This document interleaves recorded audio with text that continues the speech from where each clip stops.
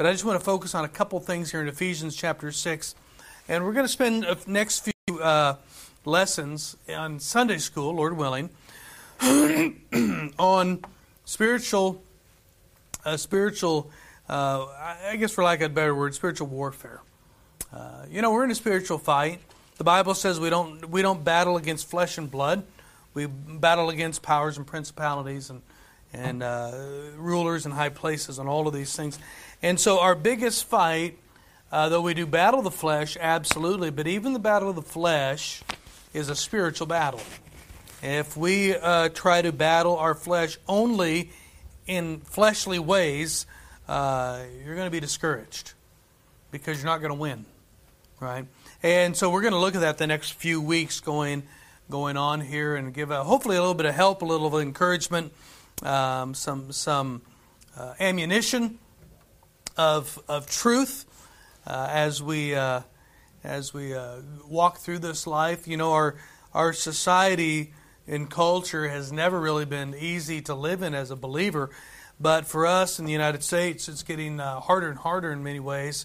We're being exposed to more and more than we ever thought.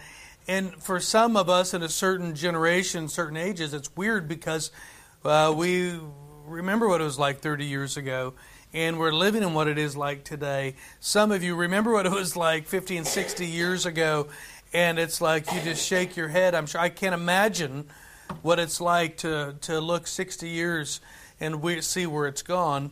And, think about the things that you battled 60 years ago, right? And what the battle is today. It's a totally different thing in many ways. It's more complex. It's more complicated. It's harder. Sometimes it has been it has been packaged in so many different ways. It's hard to keep track of at times. And but the one thing never changes, regardless of the society you live in, regardless of your day and age that you live in, is that we have an enemy. If you're a child of God here this morning, you have an enemy, right? Amen. How many are not acquainted with him, but you know of him very well? You know this enemy, right? You know him. You know his name. Yeah. Sometimes you think he has he's living in your garage or in your house, or he's in the car when you get in. Sometimes, right? You think he's driving around with you at times. I mean, listen, we have an enemy. We know that. Peter said he walketh about as a roaring lion, seeking to whom he may devour. Right? Jesus told Peter that Satan desires to have you, right? He wants possession of you. He can't have that as a believer, but he wants possession. He wants to sift you as wheat, Jesus said. He wants just to take your life, shake it, right? When you're sifting wheat, chuck it up in the air, hopefully let whatever blow away and just absolutely leave you to the wind into the destruction of this life. And Jesus' words, I love it, were, but I have prayed for thee that thy faith fail not. I want to tell you this, in the midst of attack, in the midst of the onslaught of Satan, in the midst of just spiritual battle, don't ever forget this when you're arming yourself with truth, that Jesus, our mediator, is the only mediator between God and man, and he is praying for you. He is praying for you. What an encouragement that is. He's for you, not against you. He's for you. He's not against you. And we have an enemy. We know this. And I want you to, today I want to look at something here. In Ephesians chapter 6, I want you to look at verses 10 through 17. Paul is wrapping up this letter here to this circular letter. It went to the church at Ephesus. Looks very similar to the letter to the Colossians.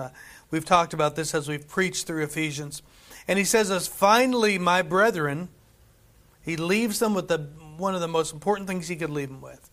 Be strong in the Lord and in the power of his might. Aren't you glad we serve a mighty God? Aren't you glad we serve a God who just commanded, he didn't even have to do it himself. He sent out an angel, wiped out 185,000 Assyrians in one night. Well, that's pretty good. If his angels can do that, what could God do? Listen, don't miss this. We serve a mighty and a powerful God. And the power, so he says, be strong in the Lord and in the power of His might. If you ever had trouble with somebody growing up, mainly I know boys had these issues sometimes more than girls do, although I don't know about this anymore. It seems like girls fight and scratch more than, it's unbelievable. But when you're a boy, sometimes growing up, you could have problems with a bully, you could have problems with somebody, and it, depending on who was watching your back, is dependent upon how tough you were, right? And if you knew your brother, who was 100 pounds heavier than everybody, was watching this whole thing go on, boy, you'd get pretty mouthy, couldn't you? You'd get pretty tough. You'd be like, yeah, bring it on, bring it on, buddy, bring it on, because big guy standing behind you, What were you doing? You were being strong. You're being strong in the power of somebody else's might, right? And so Paul leaves this church here at Ephesus. He says, finally, my brother, you be strong. You be strong. You be strong. You. Everybody in there. Be strong in the power of His might.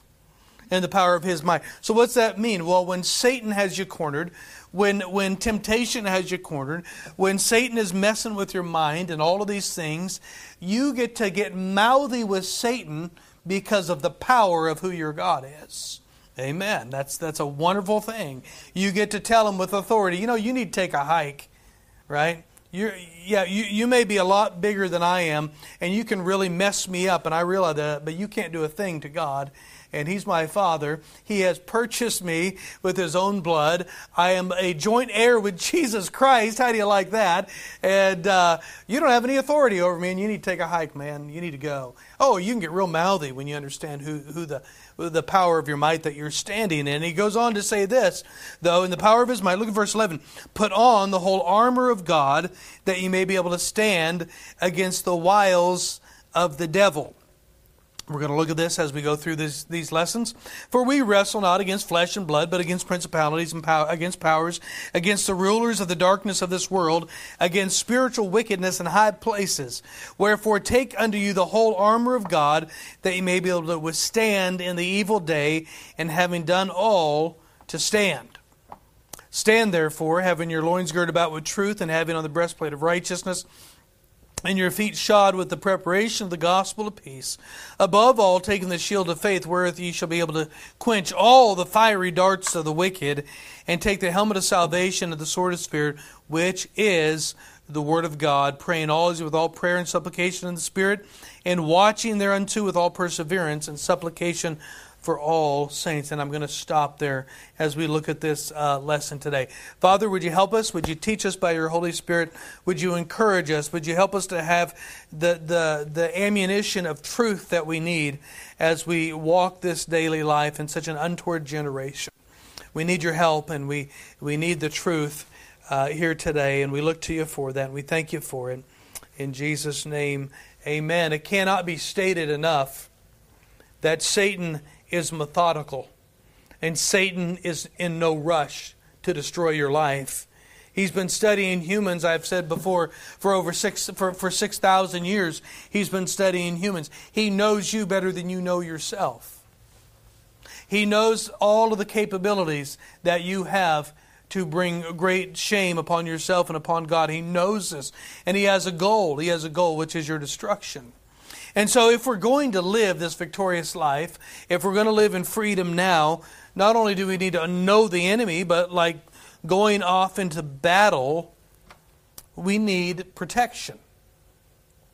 And here in Ephesians, we have the outline that we're all very familiar with of the armor of God. The armor of God. I was playing paintball one time several years ago. It was a youth activity at a church we were kind of working with the youth in, and the pastor had came up with the whole idea to go play paintball, and I was like, oh, this sounds great. And I don't think our girls didn't go, and they didn't think it sounded real fun getting smacked with paintball. I don't blame them, and and so we went to this place and played paintball. I'd never played this game before, and I'm there with I had these, my favorite overalls, which somebody doesn't like, and I had my gun, and I'm ready to go, And so we're running around firing out on people and this, that. Well, I found this perch, this cabin-looking thing they built. If you've done paintball, you know what I mean. They have all this stuff built and obstacles and things like that.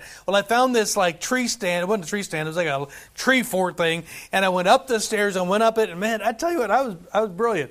I was sitting in this window just picking people off. Boom, boom, boom, boom. And I mean, this was awesome. And I'm looking over here, and all of a sudden I went, ah! Some kid came up the stairs while I was focusing on taking out other people, and his paintball got me right here. All I had was a t-shirt under my overalls, and he got me right here in the ribs. Oh my goodness, that hurt. I wanted to throw the gun and go find the kid and punch him in the face. That hurt so bad. And I tell you what, it was not fun. The next time I ever played paintball, right? The next time, I had so much clothes on, I almost died of heat exhaustion. Because I was like, I am not doing that again. And there's a couple kids out there that our kids went to school with. They were playing this day, and it was a bachelor party. That's what we did. That was the bachelor party. Go play paintball. And this kid, Todd's in a t-shirt playing, and he got hit. He had black welts all over him. And he's a little tougher than I was. I didn't like the pain. He didn't seem to care. And it's just not fun. It's not fun getting hit by a paintball going, I don't know how fast they travel. Anybody know? 1,000 miles an hour, something like that. Maybe not that much. Right? Why? Which is precisely why I made sure I had enough armor the next time I played. Okay. But can I tell you, this game of life is much more serious than a game of paintball. Right? Our casualties are with us eternally. You say, wait a minute. We're forgiven. Everything is forgiven, past, present, and future. Absolutely. Praise the Lord for that. But we are going to a judgment. We are going to the judgment seat of Christ. Our judgment is going to determine our position in the millennial reign of the Lord Jesus Christ. I don't have time to bring this out to you today, but one of these days soon we'll go through this. I told men's prayer the other day, I am not opposed to the truth and the Word of God. I'm not opposed to believing that there may be some that are saved and go up in the rapture, but they don't come back in the millennial reign of Christ. Because everything they did for Christ was burned up and there's nothing left. No, listen, some are going to be saved so as by fire. Some are going to be saved by the skin of their teeth. Some are going to come in, and you've heard them. Well, I'm going to heaven, who cares? Wow. You're going to have an interesting judgment, friend. Yeah. And there's going to be a lot of loss that you're going to suffer. Do you realize when Jesus says He wipes away all tears, it's after the judgment? He's not talking about heaven. People, it's going to be so wonderful. No more tears and no more sickness, no more pain. Jesus is going to wipe all the tears away. You ever wondered, well, why are they crying in heaven? Well, they're not. They're crying after the judgment because of loss. It very well possibly could be the tears after the judgment are because the saints are going to be judging the lost. Listen, there's a lot of things that are coming that people have just so haphazardly lived their Christian life. If they are saved, they have so haphazardly lived their Christian life, they're going to go to a judgment, and there's going to be a lot of loss. There's going to be a lot of loss. And I don't have time to look at that today, but the reason I want to look at spiritual armor today is because this is a serious thing, our life in Christ. It's a serious thing. I want to end in victory. I want you to end in victory. More than that, the Lord Jesus Christ has provided a way for us to live in victory, and He wants you to have a more glorious entrance when we come and we leave this life one day and we come into His presence. And He wants us to come in victory. So we've got to know this. Our enemy is real. Our enemy is real. He absolutely is. And if we suit up to go play a game like paintball, how much more should be suited up as we go out into this life where Satan is against us? Not a paintball, not some crazy 14-year-old kid running around just firing things off everywhere. No, Satan. Satan himself. We're in a pretty big battle, right? And God has given us armor. So let's look at this today. Look at verse 10. I said this, our strength comes from the Lord Jesus Christ. Our strength comes from God. We have no ability to fight Satan on our own. We have nothing in us that is more powerful than Satan outside of the indwelling Spirit of God, outside of God Himself. Our willpower cannot do it. Our intelligence is not smart enough to do it. In and of ourselves, we are no match. We are no match for Satan. And how many in this room have already figured it out? Yeah. He can toy with me that quickly if I'm not walking in the Spirit. He can tip me upside down, grab me by the ankles, shake me all over the place, get me dizzy, and walk off like I was nothing. And at times it feels like he can do it at will. Yeah. 1 Corinthians 10, 3 through 16. For though we walk in the flesh, we do not war after the flesh, the Bible says. For the weapons of our warfare are not carnal, but mighty through God to the pulling down of strongholds, casting down imaginations and every high thing that exalteth itself against the knowledge of God, and bringing into captivity every thought to the obedience of the obedience of Christ, and having a readiness to revenge all disobedience when your obedience is fulfilled. We have no ability to fight Satan on our own. And so our strength to fight comes from God, right? Though we are living in a material, physical existence, our battle is not necessarily, first and foremost, it is not a physical battle. It's in the spirit realm. Yes, it affects our physical body, right?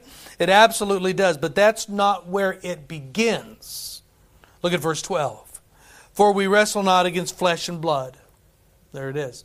Our fight isn't against people. Boy, this is something good to remember in a church as well. Sometimes people get crossways and they think it's that person who's the problem. Sometimes you ought to just sit back and go, maybe this is just Satan.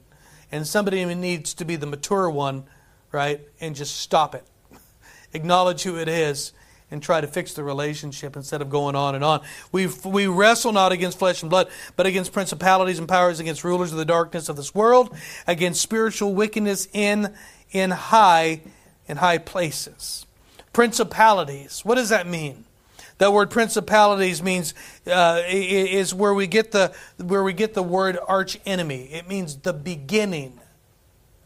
Principalities, the beginning. Satan and his demons are our first enemy, and all of our problems begin with him. He's our arch enemy. Yeah. Do you know Satan may be our arch enemy? He might be powerful. He might be fierce. It might be where everything starts in our life that we have to fight against. But can I tell you something though? There is one who is actually before Satan. Principalities. There is one who is more powerful than Satan. There is one who created Satan. Right?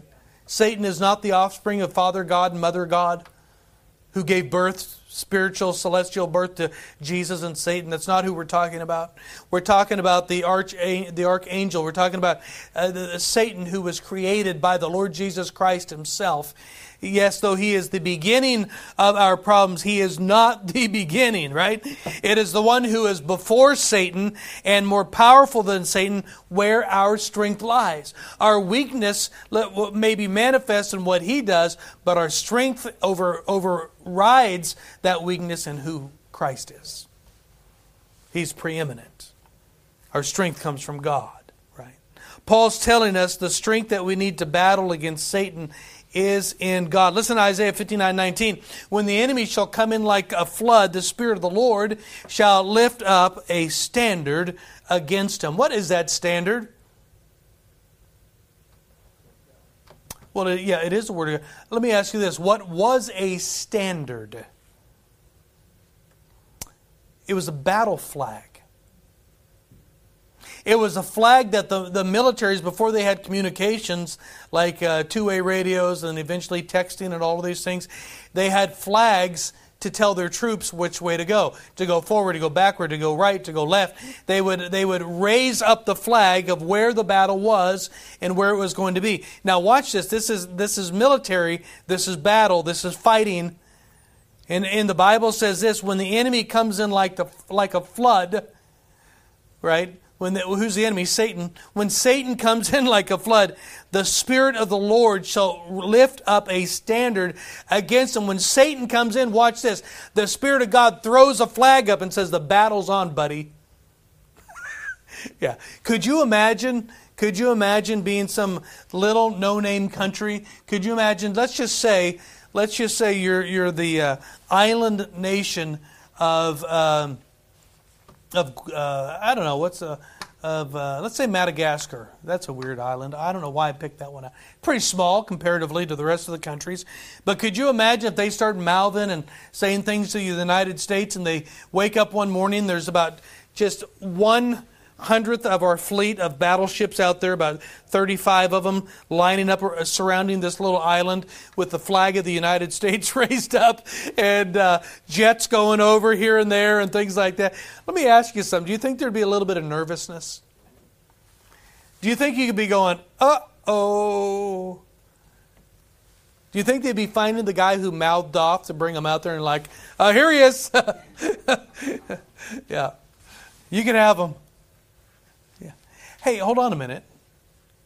God says when the enemy comes in like a flood to us, the Spirit of the Lord raises up a standard.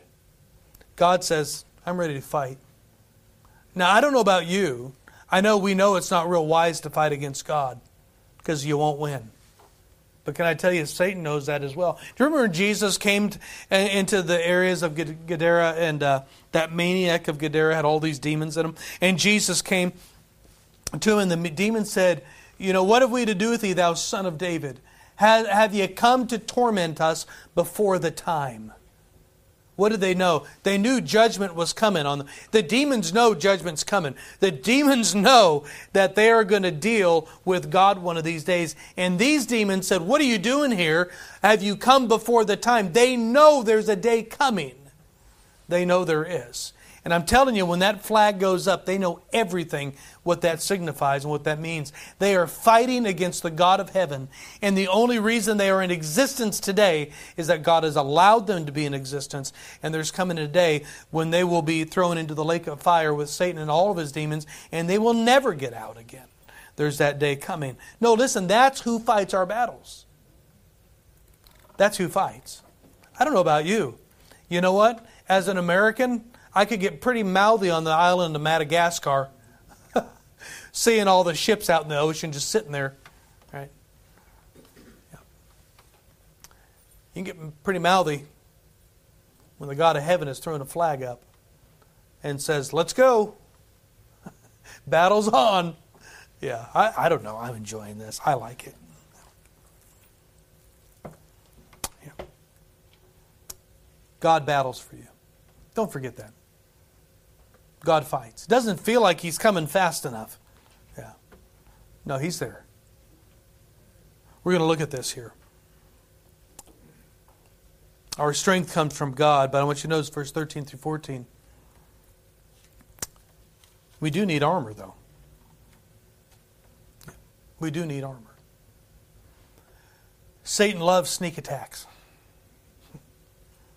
Satan very rarely just comes face to face and says, let's go. Right? Who's ever watched hockey? Oh, okay. Who's ever watched people fight on ice? That's what we watch it for, All they do is the fights on ice, right? It's pretty incredible feat that they can smash each other's face in on skates on ice. Pretty incredible. But, sometimes they're sitting there, they're on a face-off, and you can hear them. They're yapping at each other, they're yapping, and the minute that puck drops, poof, everything goes off, and here they go, They're just going at it. I mean, listen, they knew. They're reading, and they was on. Rarely does Satan do that.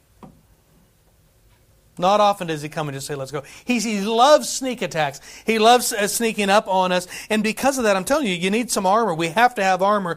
If we didn't have to have armor, God wouldn't have said so here. If we didn't need armor, He wouldn't have said so. If it wasn't necessary for our survival, He wouldn't have given it to us, but He has.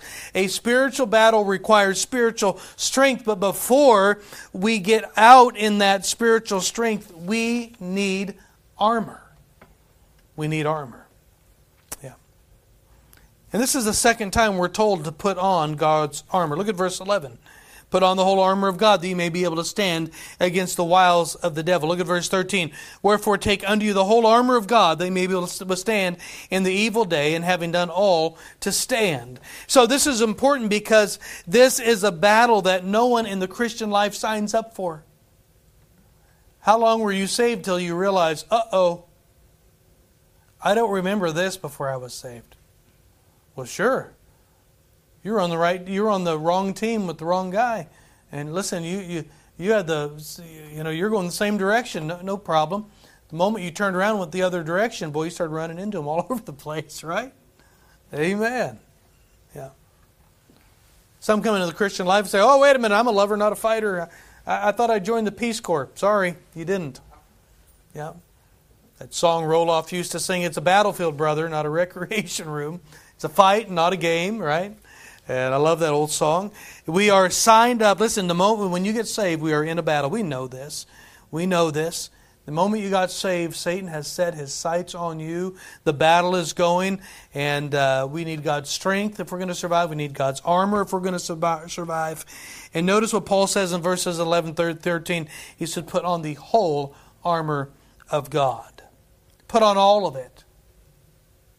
No, we can't afford to go out every day with just part of it on. Can I tell you something? Satan has really good aim. He has really good aim. Really good. In those old battles, sometimes in their armor, they called chinks in the armor. You know, you've heard that. Or they had the chainmail on them. Or they'll have maybe a little place in the armor that's had a previous problem with it. And I don't know, some of those guys are pretty good. They get an arrow right between those spots. The Bible said, remember those mighty men of David? They slung slings with their left hand, and they said they could come within a hair's breadth. I mean, these guys could aim. They could aim. Can I tell you something? Satan's pretty good aim. He knows where the chink in the armor is. He knows when you leave a part of the armor off, that's exactly where he's going. And we're going to look at this over the next few weeks here.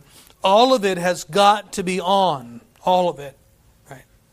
Listen, the day that we lay our armor aside is the day that we go home. That's the day we take it. You go, boy, that's uncomfortable. You know what's more uncomfortable than armor? An arrow sticking out of your back. That's a little more uncomfortable, right? Walking through life with an arrow hanging out of your eyeball, that doesn't feel good, right? Darts coming out of the back of your head walking. No, I'm serious. I'm telling you, it just doesn't feel good, right? So listen, don't. The armor, the uncomfortableness of the armor, and the inconvenience of having to put it on every day is much better than the inconvenience and the pain of being mortally wounded. So what is the armor? Paul's writing here. He's living under Roman rule, so he's going to take some of the examples of that day. At that time, Rome was one of the greatest fighting forces in the world, which brought about some of the greatest armor in the world. Spend some time, if you want to, get out your encyclopedias, get online, whatever it is, and look up some of the details of the Roman military's armor. It's really interesting, and you can see that Paul was deriving from those references of Roman armory. And so look at verse 13, would you please? He says, stand. Wherefore take unto you the whole armor of God, that you may be able to withstand in the evil day, and having done all, put on all the armor, stand. Stand there, right? What's it mean? Don't retreat. Don't run. Don't turn around and go the other way. How often have you wanted to just say, you know what? I'm done. I am just done with this. It was easier when I didn't start this fight. Let's just go back, right? Can I tell you something? There is no retreat. There is absolutely no retreat. We are living in a day of retreat. We're watching believers all around us retreating. They're retreating to the world. They are retreating to unfaithfulness. They're retreating to compromise. They're unfaithful to church. They're unfaithful to the winning of the lost. They're unfaithful to the Word of God. They're unfaithful to prayer. I mean, we're just living around us where it just seems like there are so many that are retreating from the battle, and they're running back to the world where they think they're going to take their bed of ease. I'm telling you, judgment's coming. We're going to give an account to the captain of our salvation one of these days. He's going to take an account of the troops and where you were, who was AWOL and who wasn't. Yeah. Can I tell you this morning, if you've lost your desire for the person of Jesus Christ, Jesus said that they that hunger and thirst after righteousness shall be filled. If you've lost that hunger and that thirst and that desire, can I tell you something? You're in retreat. You're in retreat. You're running away. You're compromising. You're leaving the battle. And if you're in the place of retreat this morning, if you're in a place of retreat, would you notice here the command is to stand, not to retreat. Why? Because there is no armor for the back. We're going to look at this. You know this. A lot of this is just what's that big word I'm thinking of? A lot of this is just why can't I think sometimes? We're just going over it again. Whatever that word is I'm thinking about. Repeating, revisiting, whatever the word is. We're reeing. Yeah. There's no armor for the back. There's nothing to protect you from retreating. Listen, if you are in retreat today, your back is open. You know how many Christians are walking through life with arrows sticking out of their back? It's like hitting the broadside of the barn, man. That's an easiest shot you could have given your enemy. Can you imagine? Like you have an enemy and you don't want him to win, but you turn and give him your back? That's not real bright. Right? Yeah.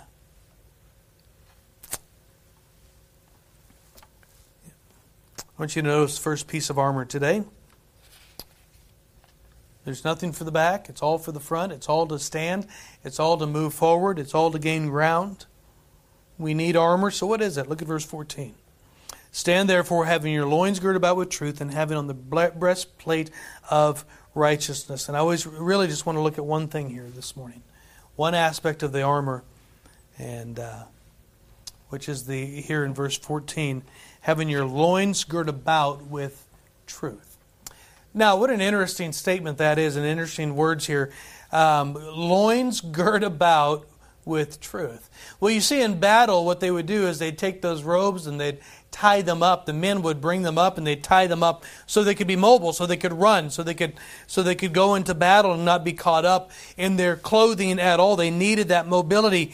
And so watch this, for the believer, for the Christian, truth is what ties up our mind so we can be nimble enough to respond to Satan's attacks. Do you notice here truth is the first thing mentioned in our armor? Truth. Truth is the first thing mentioned, right? Why? Because the battle is spiritual, it's not physical. Because we are not fighting in a physical world. Remember Satan's attack? Here's how his attacks go on the mind. You can go back to Genesis and see how Satan attacks, right? His very first attack, what was it? Hath God said?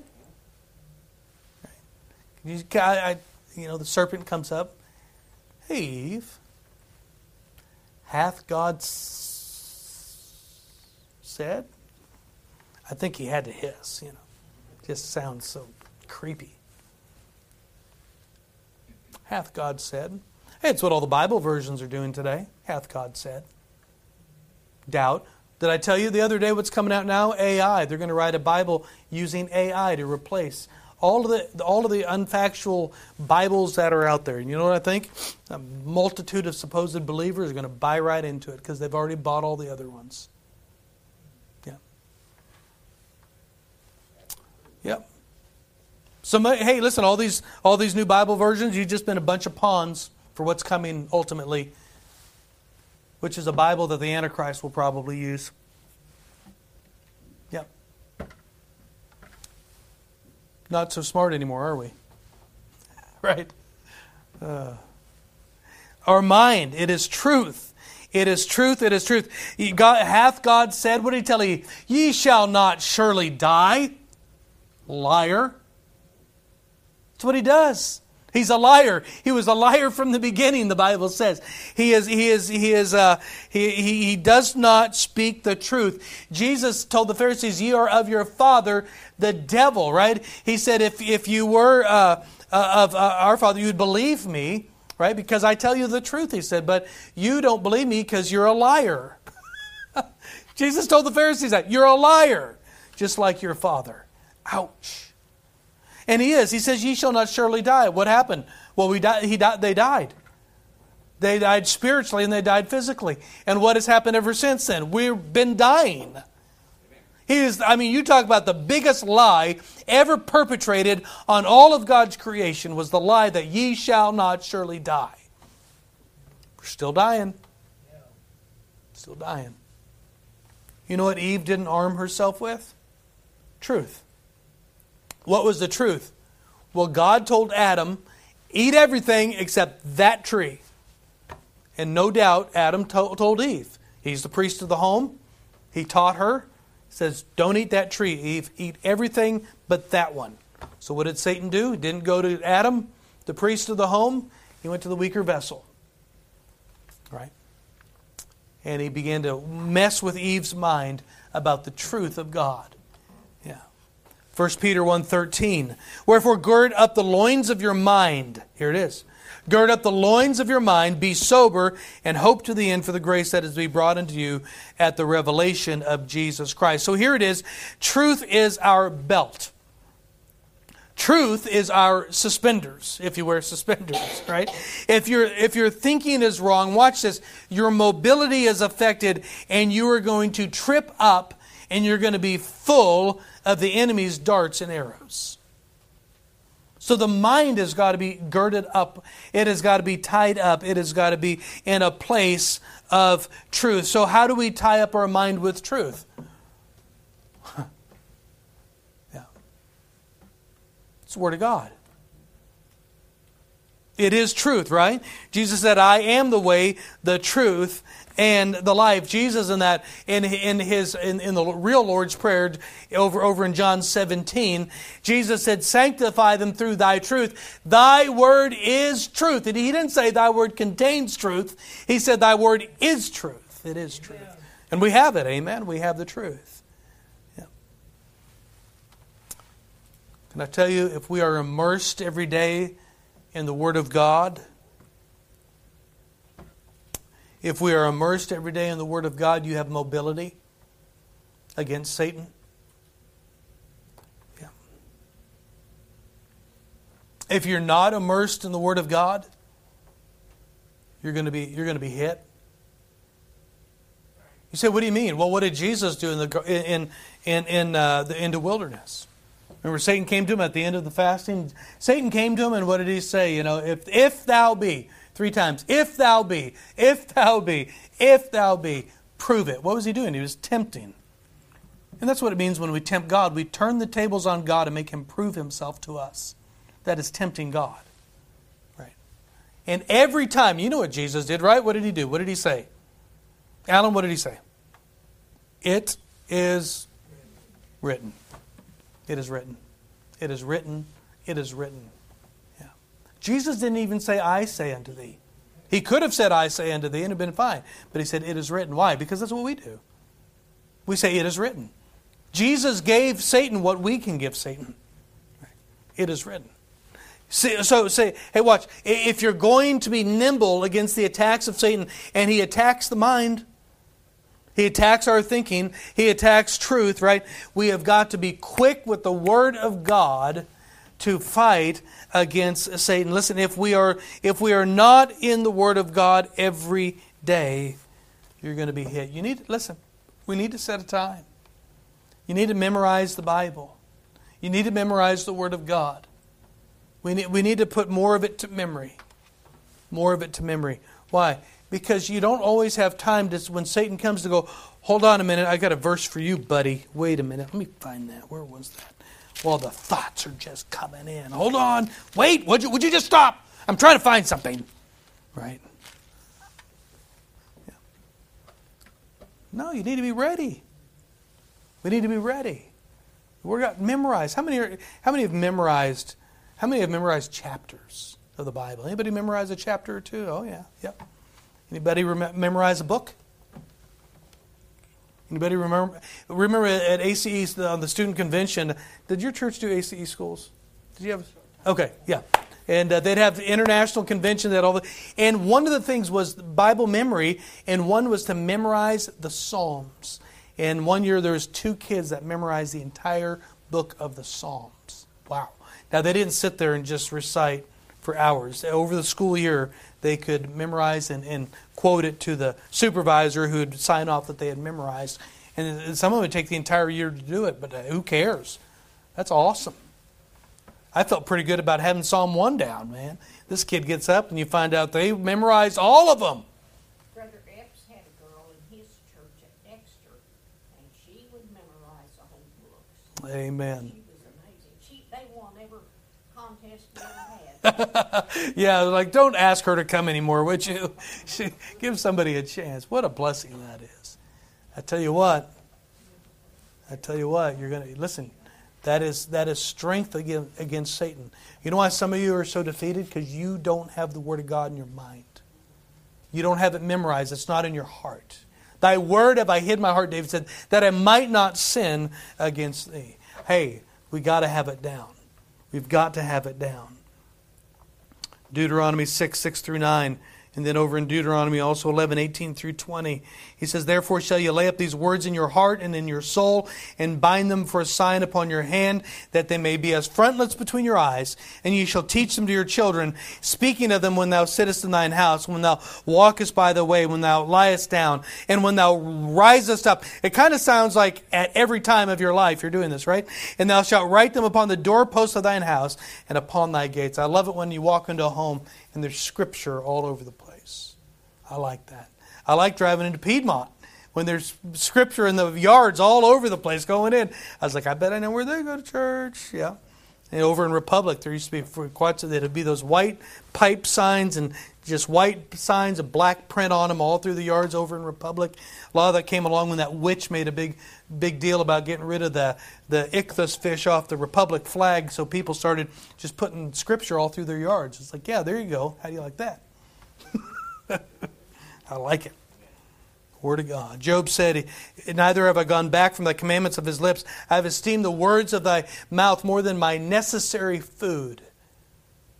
How many have ever made a covenant and said, you know what, before I eat, I'm going to be in the Word of God. Job said it's more necessary than what I eat. What time is it? We got to go. I didn't realize what it was. Let me give you some things. Oh my goodness. And we're done. You ready? Here we go. Here comes the fun stuff. Are you ready for this? I want you to think about this stuff and we'll be done. You ready? If you watch TV more than you read your Bible, you have lies hitting your mind with little truth to block them.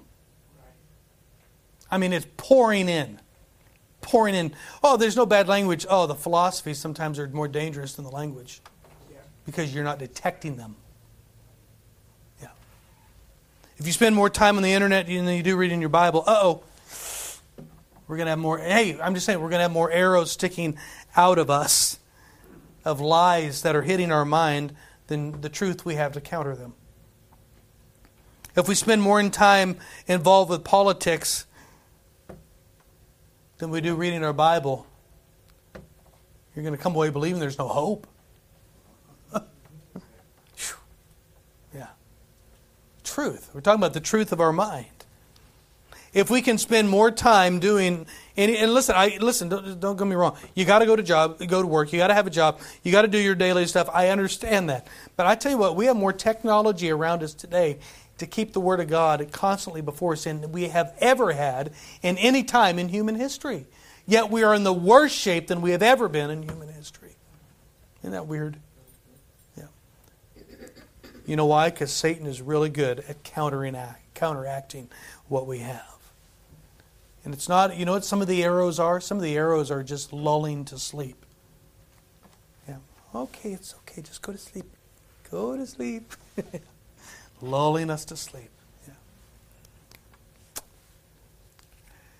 We're going to stop there and we're going to go on later. But I want to ask you this today. How much truth are you getting into your mind? How much truth are you getting into your mind? How much of the Word of God is there every day? How much are you memorizing? How many used to have the little cards? What are those called? Index cards. Remember the index cards? Yep. Remember the Rolodex? No. Anyway, index cards. The little cards you just have them on your dashboard, right? All over the place, in your pocket. Right? Now we can put them on our phone. Now you, oh man. Yeah. Are you memorizing the Word of God? If you want victory, if you want your mind girded up with truth, if you want to have the mobility against Satan when the arrows come in, to give the Word of God like Jesus did. Could you imagine Jesus saying, "Oh, where did I say that? Hold on a minute. I'm trying to remember. Satan, wait a minute. I'm trying to remember where that was." Yeah. Satan left, you know. He left.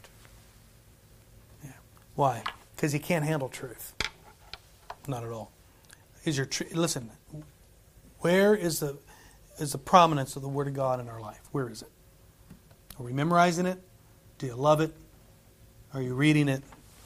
If you want the mobility against Satan, I'm telling you, we've got to get in the book. Father, thank you today. Would you bless your Word? Lord, would you help us as we hide it in our heart, that we'd be convinced, Lord, that this is part of the armor that we have got to have.